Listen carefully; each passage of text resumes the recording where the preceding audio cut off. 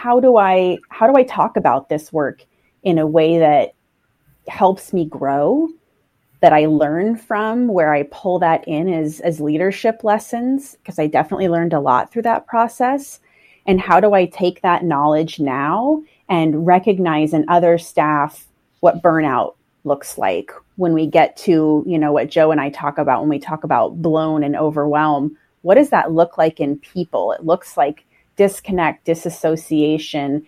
And unfortunately, I recognize that because I've been there. And so for me, those are all cues in the work that we're doing to dig deeper with people and to connect more with people, to understand how we can support them as human beings and of course, as staff members. But this is a very shared experience for everyone together. And so that process was incredibly vulnerable for me. It was incredibly challenging, and it's been valuable. So I think it's really a good thing to talk about.